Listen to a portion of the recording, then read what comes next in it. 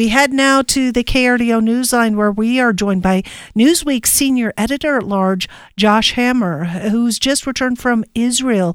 And Josh, some of the stories coming out of there, I mean, we hear the stories, we see the video coming down, but seeing it firsthand has to have quite an impact. What did you glean from your visit? Yeah, Shannon, it was a really action-packed and emotional roller coaster of a week. So I was there for about a week. We met with members of the Knesset, which is Israel's national legislature. We went to the hospital. We spoke with mental health specialists there in the hospital, saw soldiers recovering, went to displaced persons facilities. But really, above all, as you might expect, the most difficult part of the trip was our trip to the south, to the communities that were just ravaged, that were totally destroyed, upended, murdered, raped, pillaged by Hamas on October 7th. So our trip took us to Ofakim, Sderot, Kfar Aza, and Re'im, four of the towns where the battles were fought on October 7th. Kfar Aza is a tiny village, Shannon, that's literally against the fence. I cannot emphasize that enough with listeners. It is literally backed up against the fence with Gaza.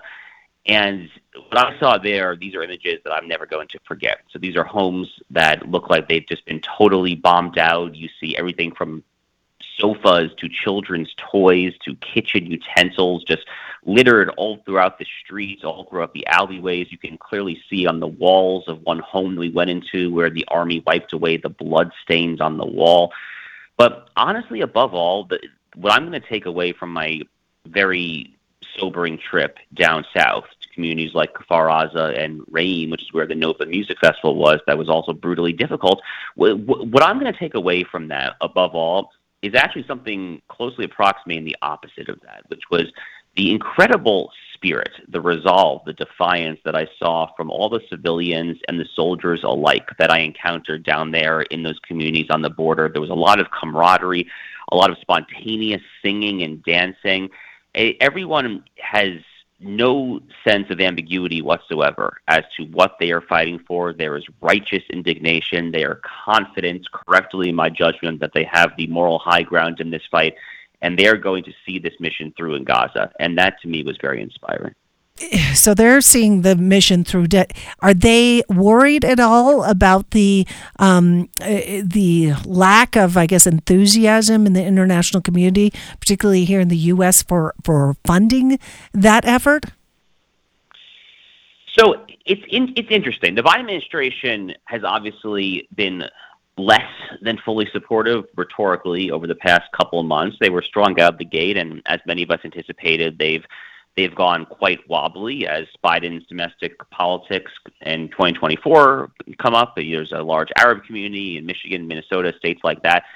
But behind the scenes, what some Israeli officials and even some very conservative Biden skeptical officials told me is the Biden administration has actually taken some executive actions to ensure that weapons and artillery and materiel for the battles are actually continually being shipped into Israel. So as long as that continues, because there is the risk of a possible weapon shortage, as long as that continues, they don't particularly care what Biden has to say to appease the anti-Semites and Palestinian apologists and whatnot in his own domestic progressive political coalition.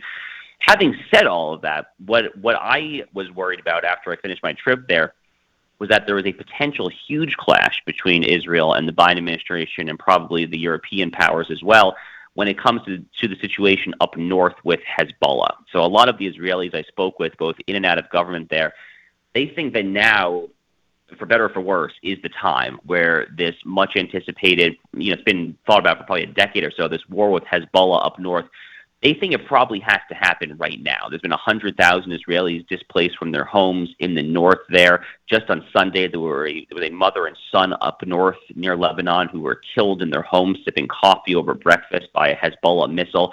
So they think this war with Hezbollah probably has to happen now. And that is something that the Western media, I think, has not adequately covered. That surprised me, how consensus that opinion was of the Israelis I spoke with there. That could set up a huge clash with the Biden administration for sure. So Hezbollah, meanwhile, representing another prong of the threat that Israel faces, separate from Hamas, right?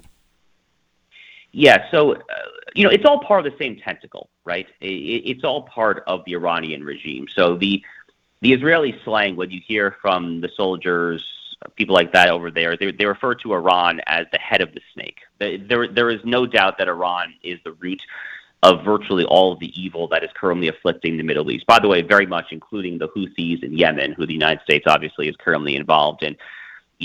Reprisals and firings with the Houthis have essentially taken over the Red Sea. So Iran funds the Houthis. They fund Hezbollah in Lebanon. They fund Hamas in Gaza. They fund essentially all of the bad actors around that region there. And that ultimately is the problem. No one wants war with Iran because they're a serious military power, and that would be very ugly. But Hezbollah is a direct proxy of Iran, and it is tragically a much more sophisticated military arsenal than what Hamas has in Gaza.